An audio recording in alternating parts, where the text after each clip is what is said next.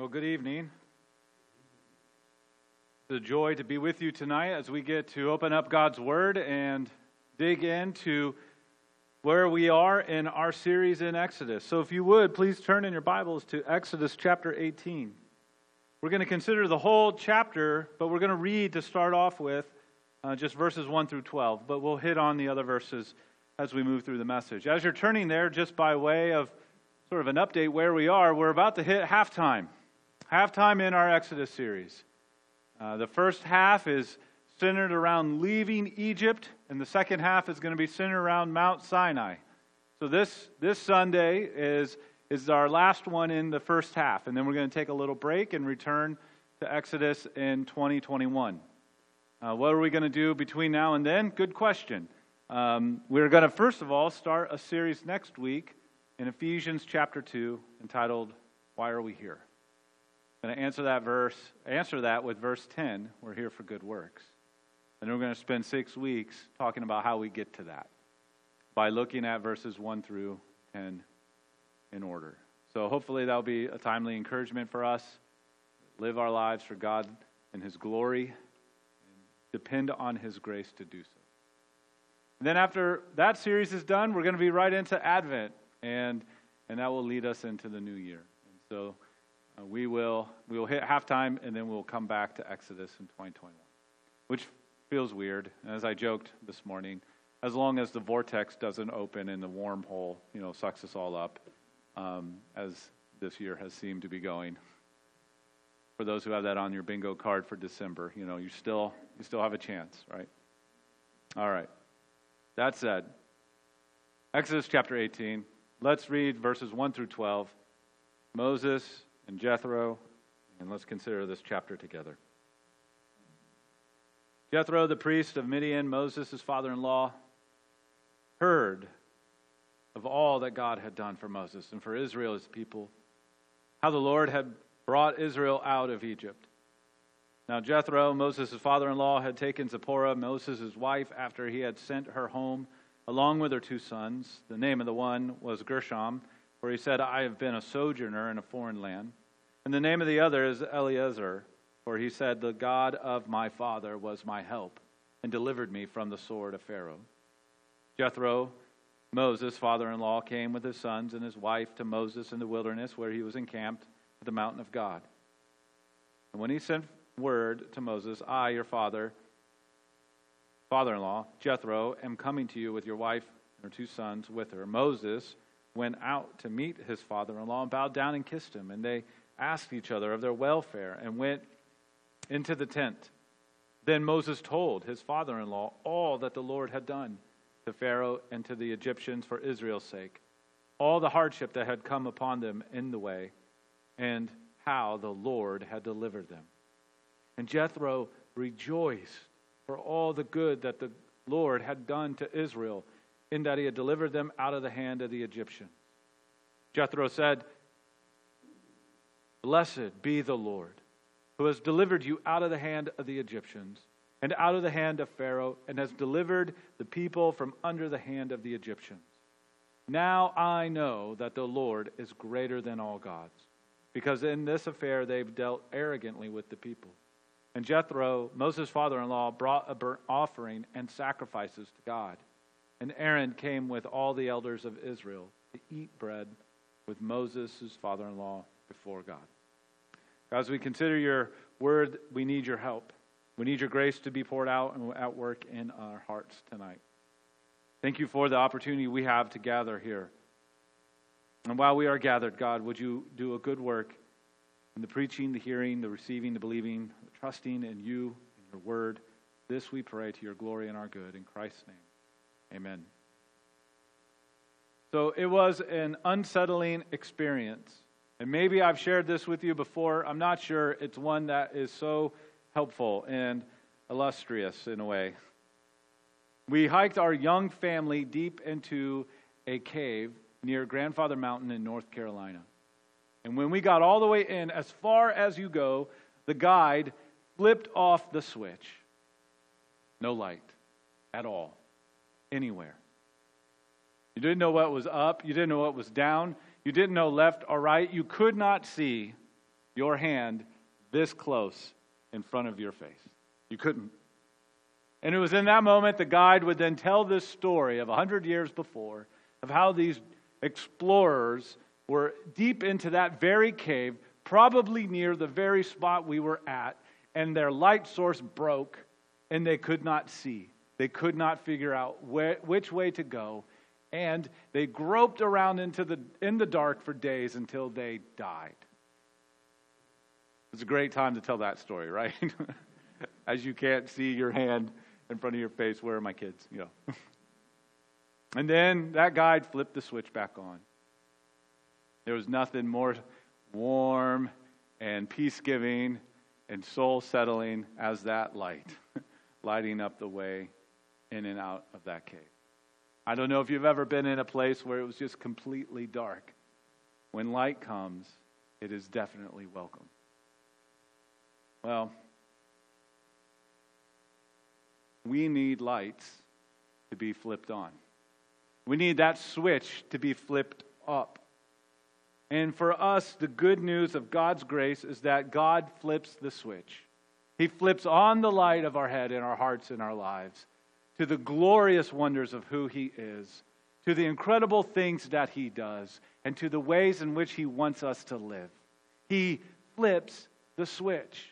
And what was once dark is now filled with light. What was once dead is now alive.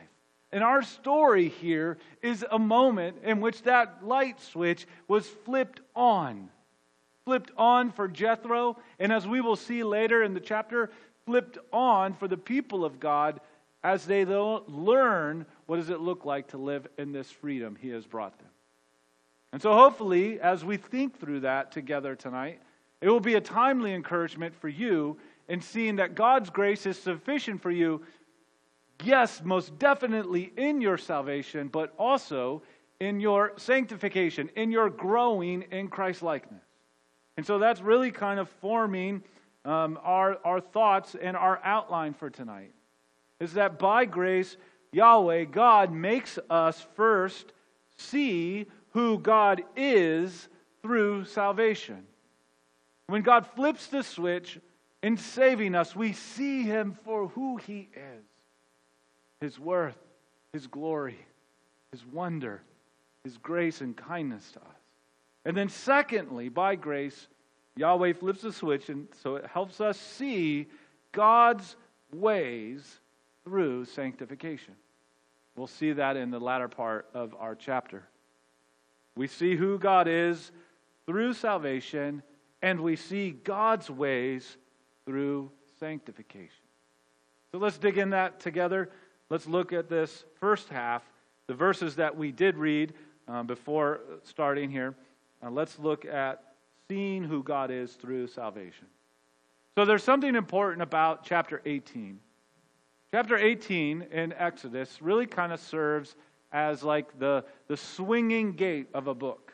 It's a transitional chapter. It's connecting elements from what happened before, and it's really swinging us forward to where we're going to be. And chapter 18 covers both the main theme of our series, both words. So if you recall, our series is entitled Delivered to Dwell. And chapter 18 is dealing with both of those components. So we see deliverance, the delivered story that Jethro and Moses recount together. And then in the second half, which we'll get to in a moment, we see the people of God needing help to sort out this newfound freedom that they have. How then are they to live? How will they dwell? In this chapter really breaks down into those two parts. It's almost like a microcosm of the whole of Exodus. So what we find in this chapter is verses 1 through 12 focus on the events of Yahweh delivering the people of God from Egypt. And, most incredibly, a delivering moment in the heart and life of Jethro. We'll get there. He experienced a very similar kind of deliverance that the people of God experienced in their delivering out of captivity. Then, verses 13 through 27 really focus on taking shape what this means to dwell with God, to live after his ways.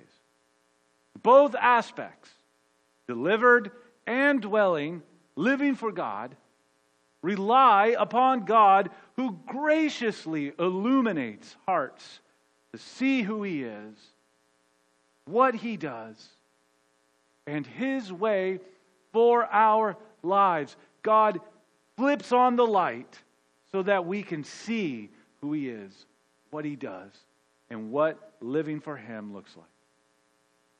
So let's see here. Grace to see who God is through salvation. Just a quick reminder, we did get a lot of detail about Jethro in our 12 verses. He is Moses' father-in-law.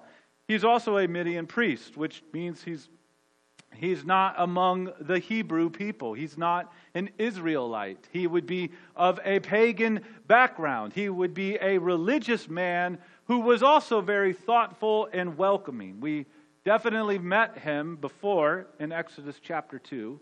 When Moses went into the wilderness to hide after killing an Egyptian, it was Jethro who welcomed him in.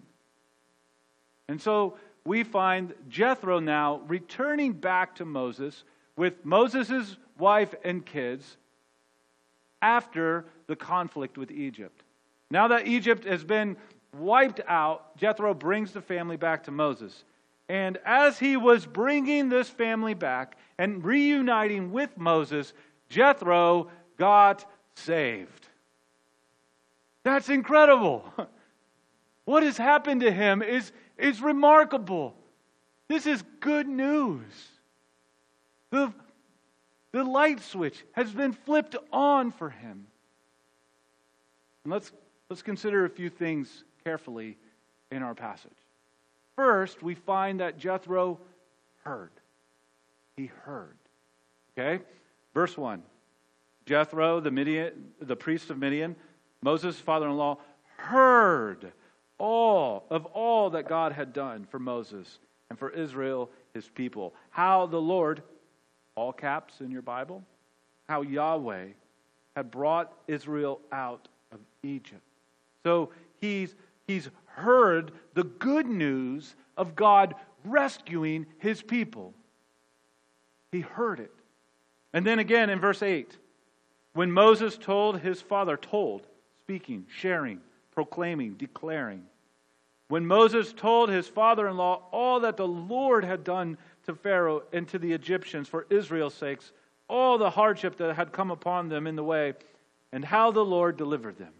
So again, Jethro is hearing then good news proclaimed from one who lived through the good news. So he's hearing good news. And then secondly, not only is he hearing, but he is believing. We read of his salvation here. His head, his heart, his life, the switch has been flipped on. Think about this in terms of his head. Verse 11. Now I know that the Lord, that is Yahweh, is greater than all gods. That word know is a hugely important word in the Old Testament. It is deeply personal, relational, intimate, experiential knowledge. It's not just information. He's not going to win a quiz show. He knows in terms of a meaningful, deep, intimate relationship. One that can only come by grace through faith. That's the kind of know that he is saying. He's not just saying, the Israel God is a little bit better than the Egyptian gods. He's knowing him. A switch has been flipped on. What about his heart? Well, what does he do impulsive and first and joyfully? Well, he rejoices in verse 9. And Jethro rejoiced for all the good that the Lord had done to Israel. He rejoiced in that he had delivered them out of the hand of the Egyptian. His affection was going Godward now. His head knows experientially the Lord. And his heart, his impulse of his heart is to take joy and shoot it Godward. Third thing is that His life is different now. Verse 12, Jethro, Moses' father-in-law. I feel like Jethro was like next to Moses when he was writing this. Remember, I'm your father-in-law. Put this in there as many times as we read that. Anyway, sorry. Jethro, Moses' father-in-law, brought a burnt offering and sacrifices to God. He's dedicating, committing, consecrating his life to Yahweh. This wasn't just some sort of like flippant, hat tip toward God. He's setting down his way of living to follow after Yahweh. And then what do we see next? Aaron came with all the elders of Israel to eat bread with Moses. This is not just talking about having dinner on a Tuesday night. This is fellowship. This is the welcoming in component of fellowship with God's people. This is a miracle just as profound and astonishing as any of the 9 plagues, any of all that God had done in bringing the people of God out of captivity.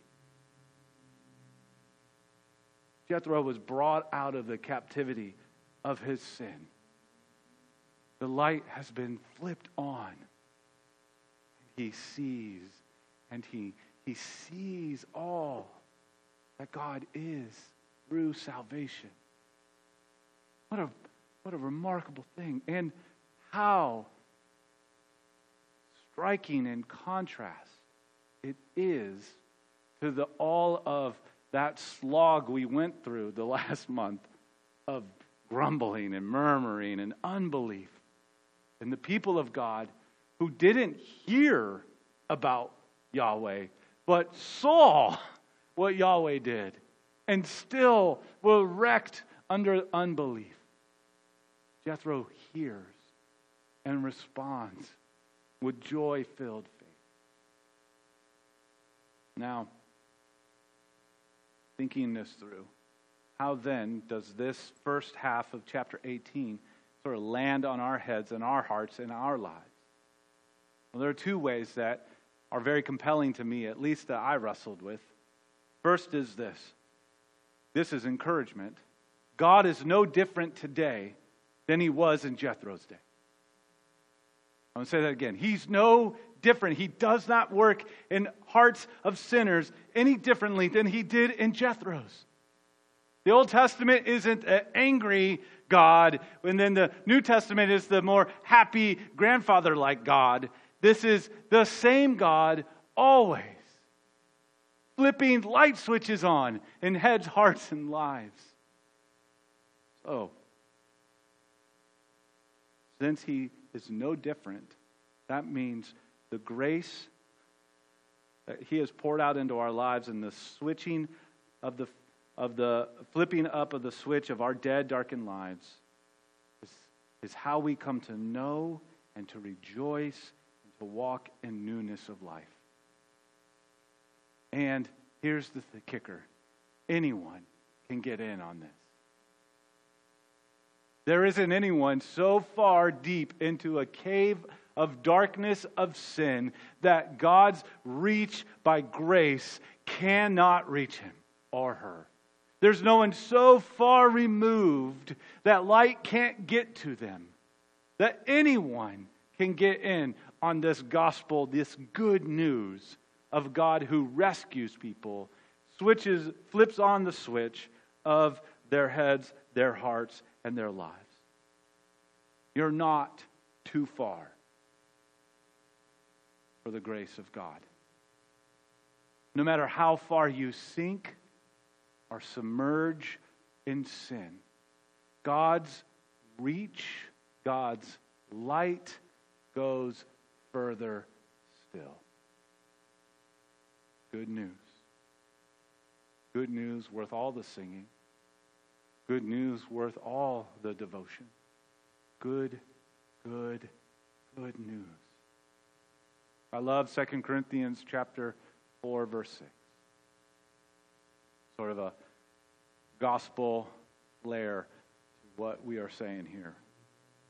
For God, who said, "Let light shine out of darkness," thinking of creation, well, think of redemption in the same way, has shone in our hearts to give the light of the knowledge of the glory of God in the face of Jesus Christ. How profound. God flips the switch so that we can see His glory. What grace.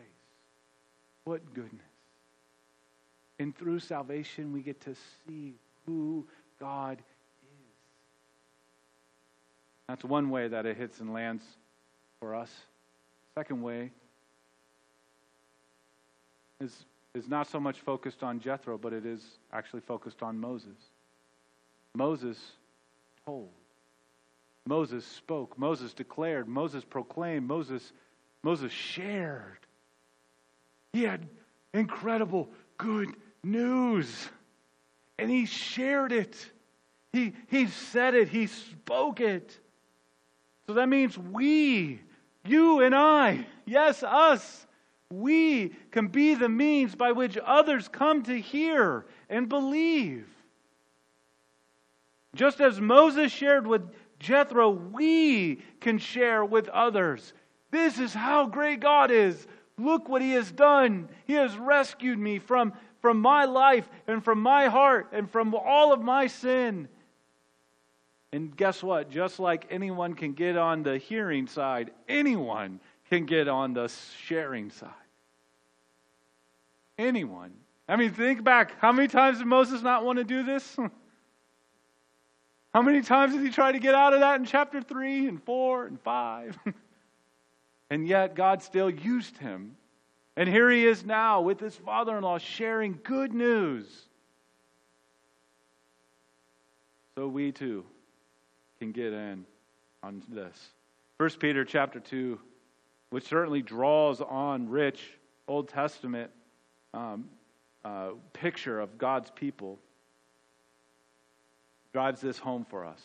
But you are a chosen race, a royal priesthood, a holy nation, a people for His own possession, that you may proclaim the excellencies of Him who called you out of darkness into His marvelous light.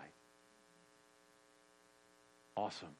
What a privilege. That God would use, and I'll say it this way, a bum like me. That God would use us, our lives. Maybe it's to our spouses, or maybe it's to our sons and our daughters, or maybe it's to our siblings, or maybe it's to our neighbors, or those that are in our lives, whether it's through work or play. We have the profound, wonderful privilege of proclaiming the excellencies of the one who has brought us out of darkness into His marvelous light. Just like Moses was doing in that tent with his father-in-law. So we too get to share in such a joy. This is good news. And in God's grace, when He flips on the switch for us, we get to see who He is through salvation, and we get to make much of that which we see and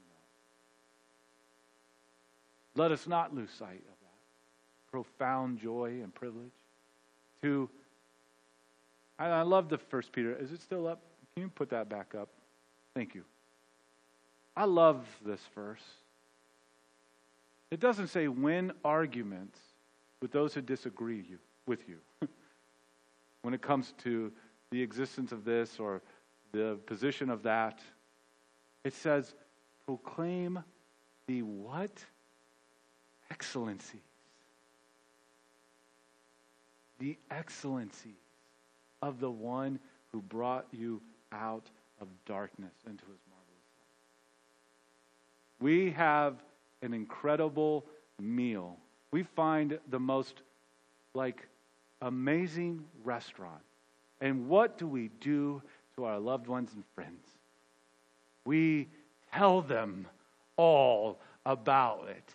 The flavors, the aroma, the atmosphere, the location. We give them tips of how to park and to when to go and all this stuff because we want them to do what? Share in the joy of that rich, good food and meal and experience. So we when we think about how incredible God is, should just be sort of sponges that get wrung out with joyful expressions of how excellent God is to the lives of those around us.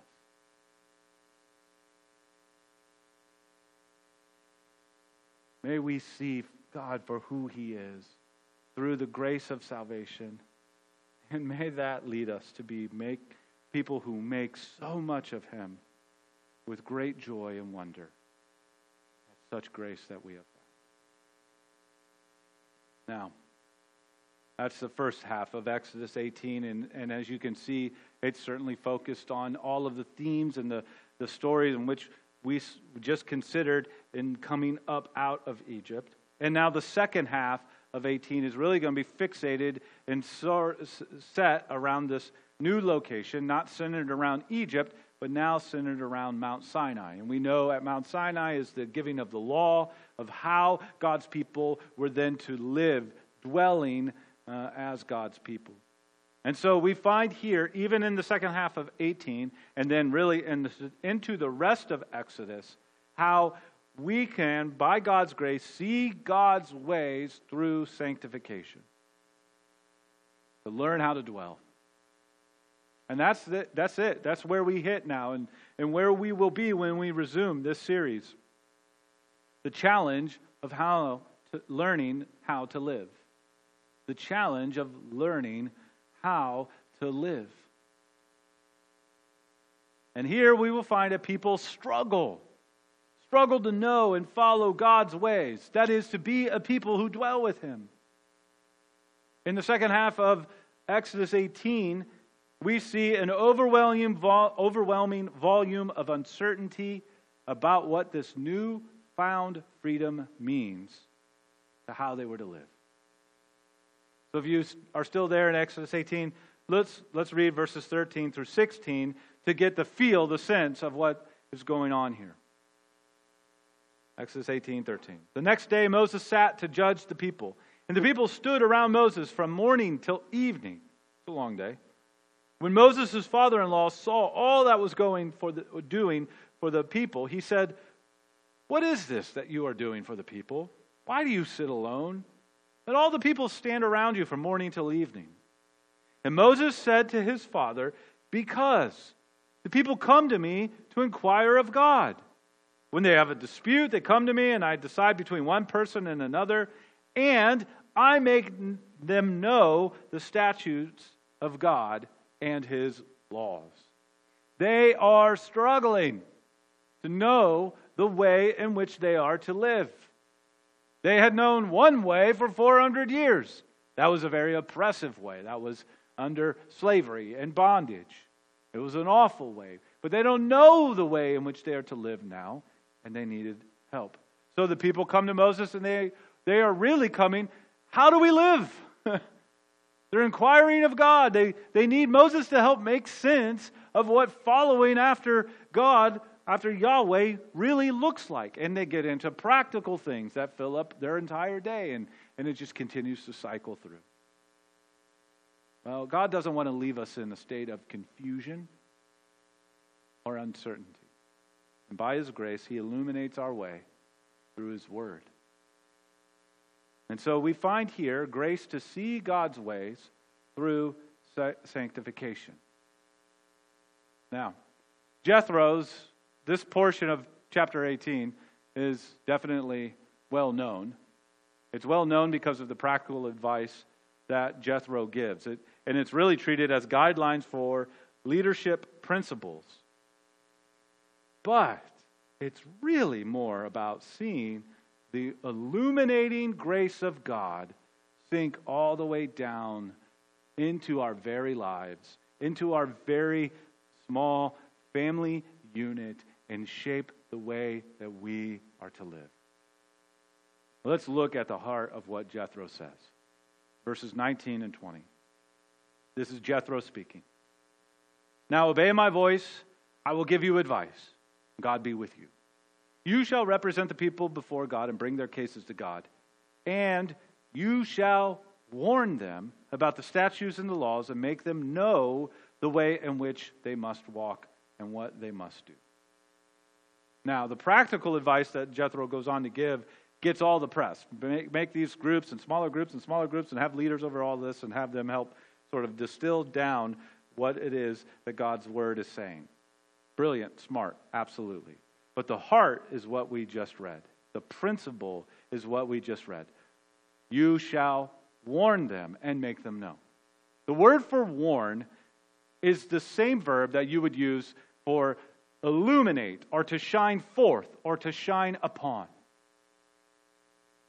To illuminate, to shine forth, to shine upon. You see, God's grace shined a bright light into our dead, darkened hearts and brought life. That's awesome. And guess what? God's grace is shining a bright light on our path so that we can walk in His ways. God doesn't stop giving you His grace. He doesn't shine a light on and say, great, now figure it out. Meet you on the other side, I hope. Good luck. He shines the light, and that light continues to light the way. Doesn't leave us in disarray. Keeps shining so as to show us the way we should live. And that's what sanctification is. It's a growing in Christ likeness that takes that is over the course of our life. It is progressive over the course of our life. We grow degree by degree, little by little. Sometimes a little staggering up, and sometimes a little staggering down, and sometimes a little staggering up. And some of you are like, yeah, I know that visual. I see that in, my finances, right? But, well, that can also be the way that we grow. A little bit up, and a little bit down as we go through the challenges and struggles and obstacles of this life. And as God works in us little by little, showing us the way. Friends, God hasn't bailed on you.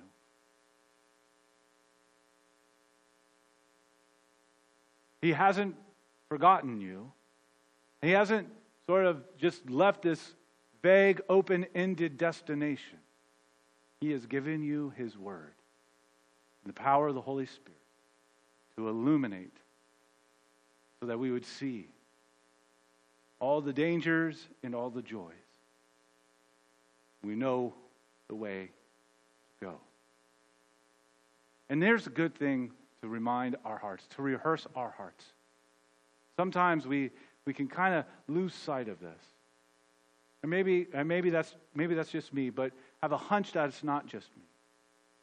Sometimes we feel like God's ways can be a little burdensome, that they lose a little bit of the delight. Here's a good way to remember that God's ways are not burdensome. God's ways are a reflection of His character, His worth. So what we said a few weeks back, that God is good, God is gracious, God is great, and God is glorious, His ways are reflections of that. And so following His ways is really for our good. It's for our good. And God graciously helps us see that. He flips the needed switch up so as to see His ways as ways in which we get to know Him more. For us, we are in a very similar struggle as the people of God in Exodus 18. We need the switch flipped on so as to see God's worth and ways with greater awe and commitment. Philippians chapter 2, verses 11 and 12 is one of the best summations of sanctification. It's a picture for us of what this slow, growing, sure, yet slow, but surely growth in our lives. It says this, work out your own salvation with fear and trembling, for it is God who works in you, both to will and to work for His good pleasure. So the call is to work out your salvation. That means live in light of your salvation. Follow this life that God has rescued to for, or another way, because God is the one who's at work in you. God works in you, therefore you work out. We can never invert that. It doesn't ever work upstream. We can't work out in such a way that God says, oh, well, look at you, Sean. You did a really good job this week. Here's a little more grace. No. It's all downstream. God works in us so that we work out in our lives to will, that is, our desires change, and to do. Therefore, our living changes according to His good pleasure.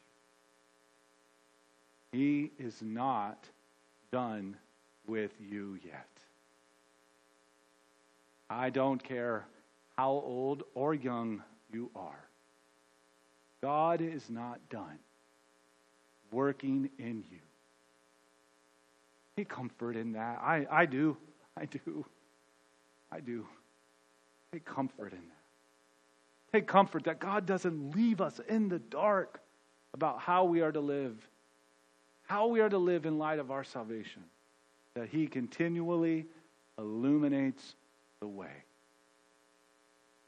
I love how Psalm 119, verse 105 says it.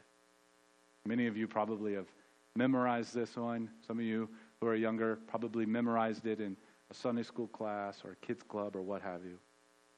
Your word is a lamp to my feet and a light to my path. The light has been flipped on for you who are in Christ. And that light does not go away. It leads you onward, Godward, Christward.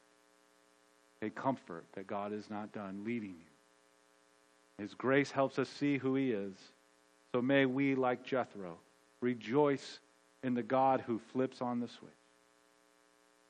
And may we, like Moses, know the excellencies of the God who calls sinners out of darkness into His marvelous light and proclaim it. And may we follow His ways. For living in the light, knowing He lights our path through a dark world and our distracted hearts. Let's pray. God, we thank You for Your word, and we thank You that it can bring light to our feet. And so, God, I would just pray for timely comfort for us who may be weary of battling sin in our hearts or struggles around us in our lives. Would You bring needed grace to light the way? For those of us who are following after You and been following after You, would You sustain us with great joy and hope and awe and wonder in who You are and what You do and how You would have us live. May we see that Your grace is sufficient for our weakness. And all these things, God, we pray in Christ's name.